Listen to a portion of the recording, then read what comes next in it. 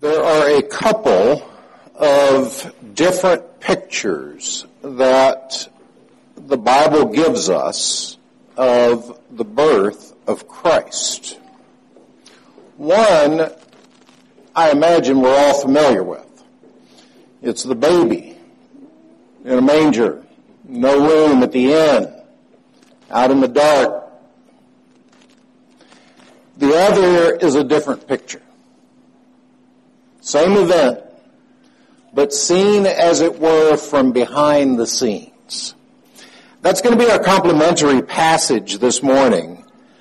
Our sermon text is Exodus chapter 34, verses 29 through 35. So if you place your bulletin or bulletin insert as a bookmark in Exodus 34, open to our complementary passage, which is John's Revelation, chapter 12. With your Bibles open to John's Revelation chapter 12, in honor of God's Word, please stand.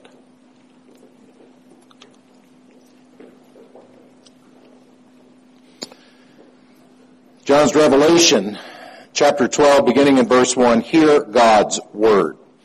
And a great sign appeared in heaven, a woman clothed with the sun and with the moon under her feet, and on her head a crown of 12 stars. She was pregnant and was crying out in both pains in the agony of giving birth.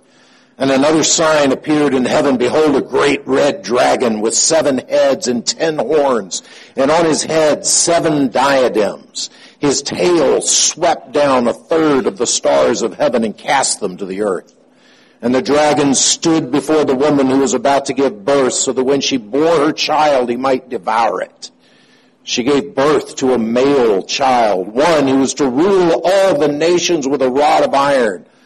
But her child was caught up to God and to his throne, and the woman fled into the wilderness, where she has a place prepared by God, in which she is to be nourished for 1,260 days. As far as the reading of God's Word, please turn to Exodus chapter 34, beginning in verse 29, and continuing in the reading of God's Word.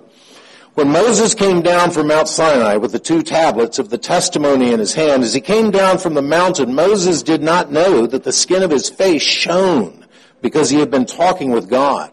Aaron and all the people of Israel saw Moses, and behold, the skin of his face shone, and they were afraid to come near him.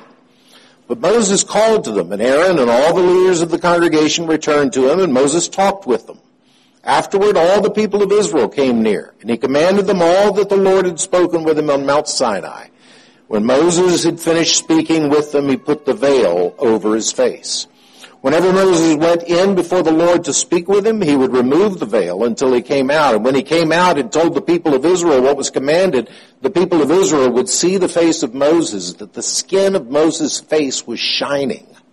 And Moses would put the veil over his face again until he went in to speak with him. Thus far in the reading of God's Word, let us pray. Father, we have read, we come to the preaching and the hearing of your Word, and we pray that you would open our eyes. In Christ's name, amen. Please be seated.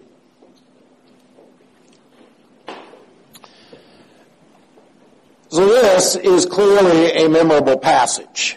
Moses, his face shining, the veil. It's a very visual passage. It's very visual imagery. There's not really any doctrine that this passage is about. This isn't part of God's law, thou shalt do this or that. It's a very picturesque statement. Moses, with his face shining so brightly when he's in God's presence that people are afraid to be around him. He's got to protect himself from their fear. Versus, on the other hand, Paul's statement that you and I have something so much more. How does Paul get from Exodus chapter 34 to 2 Corinthians chapter 3? How does Paul take this picture that we've got of Moses with his face shining and connect it in some way to how the gospel is even more glorious? Well, the thread that connects what would seem like a really distant leap That's kind of a leap to go from there to there. The thread that has to connect has got to be the incarnation. It has got to be Jesus Christ. It has got to be something that makes our life fundamentally different from Moses' life. Fundamentally different from the context in which Moses speaks. And that's Paul's point in 2 Corinthians chapter 3. This context is fundamentally different. And as we look at this passage very briefly this morning, we're going to look at Moses' veil first. We're going to look at the glory that is there under that veil. And then third, we're going to see that glory unveiled. Now, much of what I'm saying depends on your basic understanding of Exodus and, frankly, the whole Exodus series that we've been doing all along. But just to bring us right up to the point of the passage in front of us, the reality is, for Israel, for Moses, for the whole group of people as they've been moving through, the reality is that when you and I stand in the presence of holiness, we fall on our faces in fear. We tremble. Every time you see that in Scripture, do you remember the passage that you and I often think of when we think of the incarnation? Do you remember how the announcement was made to the angels? And if, like me, you grew up in a home that where we read the Christmas story every Christmas, you might remember the phrase in the King James Version, they were sore afraid. It's a great word. They were terrified. Their jaws dropped open. They fall on their faces. This pattern is repeated every time God declares himself throughout Scripture. It's horrifying.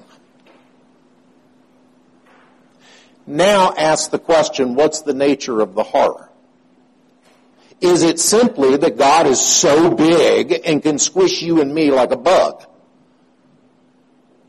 Is that why people fall on their faces? Think of Isaiah in Isaiah chapter 6, when he sees the Lord high and lifted up, and that great vision of the cherubim flapping and their wings, and with two they cover their face, and two their feet, and two they flew. They constantly are calling out to one to the other, holy, holy, holy is the Lord God of hosts. Heaven and earth is filled with his glory, and the very temple shakes. And what does Isaiah say? Dude, that's impressive. No. He says, woe is me. I am undone. Beloved, that's what happens when people get a glimpse of holiness. That's what happens when you and I see God. That's why he had to protect Moses. He said, you can't see my face. No man will see my face and live. But I'll hide you here in the cleft of the rock, and I'll cover you. And I'll pass before you, and I'll declare myself to you. I'll declare my name. But my face you cannot see.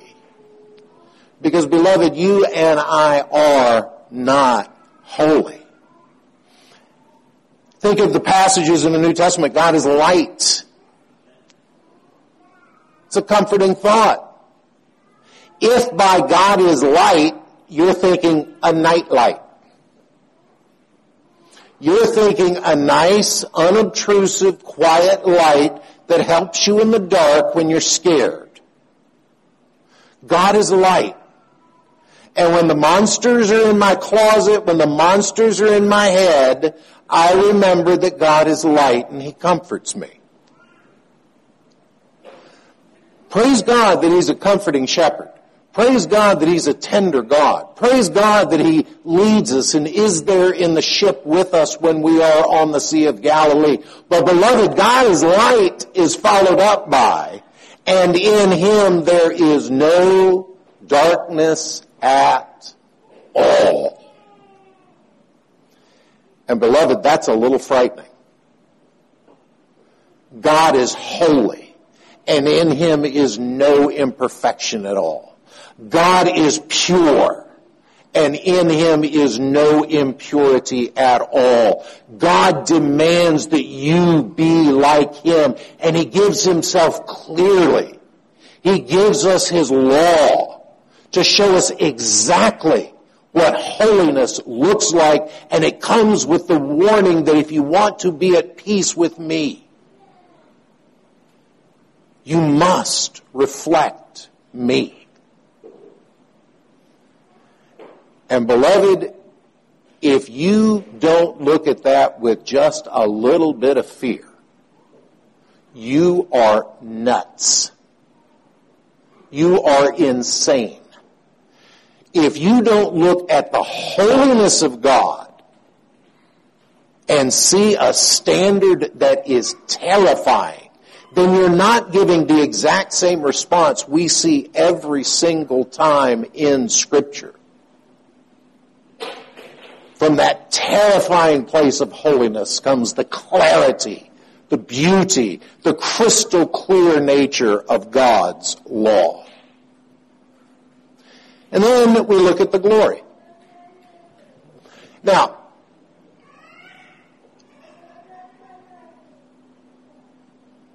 I want you to think about this passage for just a second.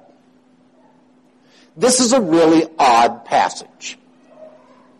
Why is this passage here? Look at it again in your Bibles. Moses, his face shining, the people coming.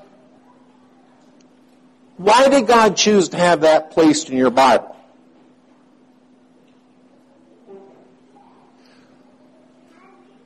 It could be that Moses is fluffing his resume. It could be that Moses is wanting to let people know, hey, guys, pretty special guy here. I'm the big dog. I'm the one with face shining. Moses is just kind of reminding people. He feels a little threatened in his power structure. Maybe that's what's going on. That's some of the commentators. That's what they believe.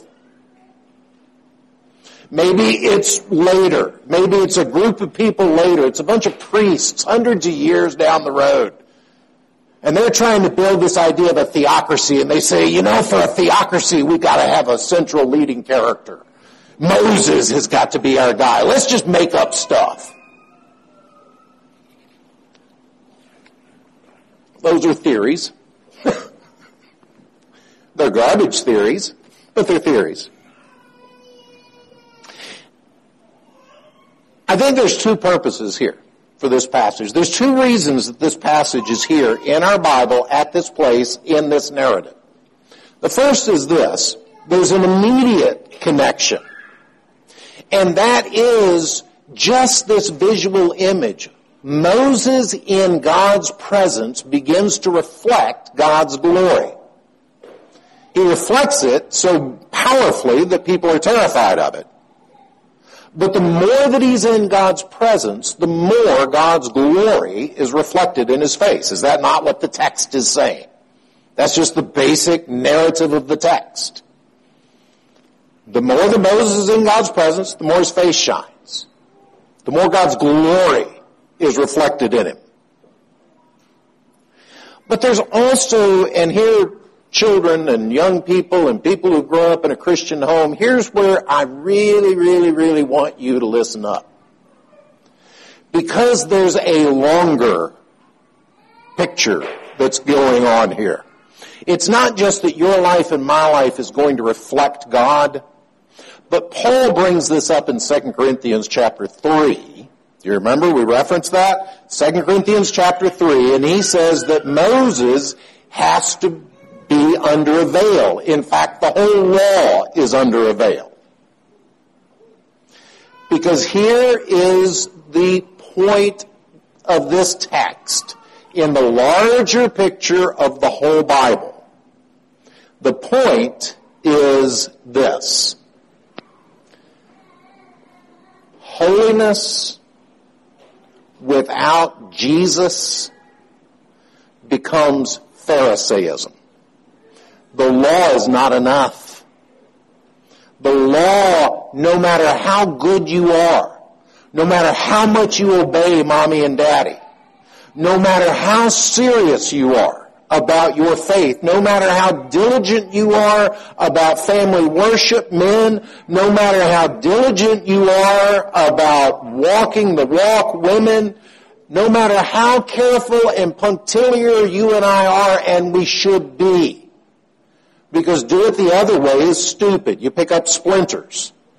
That's what all the wisdom and narrative and direction of Scripture is how to go through life without getting splinters in your life. And so yes, we go according to God's Word, but all of that puts us here at a place where the best we can say is our face shines like Moses and we're hidden under a veil. The law is not enough. Being good is not enough. Striving and doing better is not enough. Because this glorious passage, everything else in the Bible tells us, is not enough. And no matter how much Moses reflects God's glory, and no matter how real that glory is and how scared the people are to be in the presence of it, it's just not enough.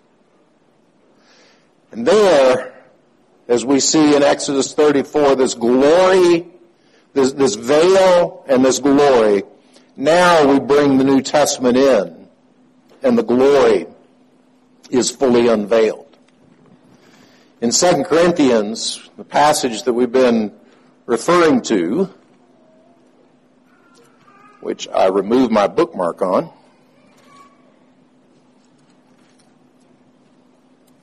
in 2 Corinthians, Paul takes this passage, and he goes on with this passage. And so we just read an earlier portion of it. If the ministry of death carved in letters of stone came with such glory. So I'm back at that passage. And we move on down in verse 15. Yes, to this day, whenever Moses is read, a veil lies over their hearts. But when one turns to the Lord, the veil is removed. Now the Lord is the Spirit, and where the Spirit of the Lord is, there is freedom. And we all, with unveiled face, beholding the glory of the Lord, are being transformed into the same image, from one degree of glory to another. For this comes from the Lord, who is the Spirit. Did you hear all that? Did you hear what Paul just said? He said, what you and I have is so much better than what just happened in Exodus 34. But then he said, and you and I are being transformed day by day into that image. That's pretty powerful. That's pretty glorious. That's pretty beautiful. That's what I want for me. At my best moments, I can say, I'm trying to reflect God. And at my worst, my most selfish moments, my most bitter and cynical and dark moments, tap me on the shoulder and say, do you feel close to Jesus right now? Do you feel like you're reflecting God right now? And every time I'll answer you, no. Usually with a surly, now get away and leave me alone. But that's who I want to be. That's who I want to be. And beloved, I believe that's who you want to be. If you are a Christian, if you are in Christ, that's the aroma, that's the sweet-smelling aroma that you and I want. So how do we get from point A to point B? Because surely the Pharisees tried it, didn't they? The Pharisees were all good about doing the right things, being the good boys, being the good girls, following the rules, following the letter of the law. The Pharisees did it and they came under Jesus' complete denunciation. So now, how does all that connect with the incarnation? Let's look back at Revelation chapter 12. And I think here's how you can get from, I want to reflect God in my life. I want to reflect this reality that is in my life. I want to reflect the confidence that I should have. I want to reflect the joy. I want to be the Christian man, the Christian woman who is a person of grace and compassion. I want to be that. But how do I get from here to there? I'm not going to give you a list of rules, because that would be Mr. Pharisee, wouldn't it? If you go forth and you're faithful, do these 6 things over these 7 days, bingo bango, there you go. No. That's the whole point. You can't do that. But here's what you can do. That dragon, back in Revelation chapter 12, that dragon the story goes on. This is the incarnation. This is Jesus Christ's birth. From the standpoint of the cosmic forces of God and Satan, the serpent, and all these things that are going on in the background. Now war arose in heaven, Michael and his angels fighting against the dragon. The dragon and his angels fought back, but he was defeated, and there was no longer any place for them in the heavens. And the great dragon was thrown down, that ancient serpent who is called the devil and Satan, the deceiver of the whole world. He was thrown down to the earth, and his angels were thrown down with him. And I heard a loud voice in heaven saying, now the salvation and the power and the kingdom of our God and the authority of his Christ have come. For the accuser of our brothers has been thrown down, who accuses them day and night before God. You know those accusations? Day and night. You're not good enough. You messed up here. You're self-centered here. You're a failure here. Maybe you should do this. Maybe you shouldn't do that. Day and night. And they have conquered him by the blood of the Lamb. Beloved, that is what conquers. That is the victory. They have conquered him by the blood of the Lamb and by the word of their testimony, for they loved not their lives even unto death. Later on in that same passage, verse 19, the serpent poured out water like a river out of his mouth after the woman to sweep her away with a flood, but the earth came to the help. That river of death that pours out from the mouth of Satan, John later will contrast with the river of life that comes from the throne. That little baby in a manger. From our eyes, yes, absolutely. Jesus Christ became man, became flesh, took on flesh, dwelt among us so that he could live the perfect life, die the absolute perfect atoning death, be raised physically from the dead on the 3rd day, ascend to God's right hand, seated there interceding for his people, ruling and reigning. And in all of that, you and I get to reflect that glory. I think the more time you and I spend over here in the wonder of who God is and what he's done, the more we shine over there.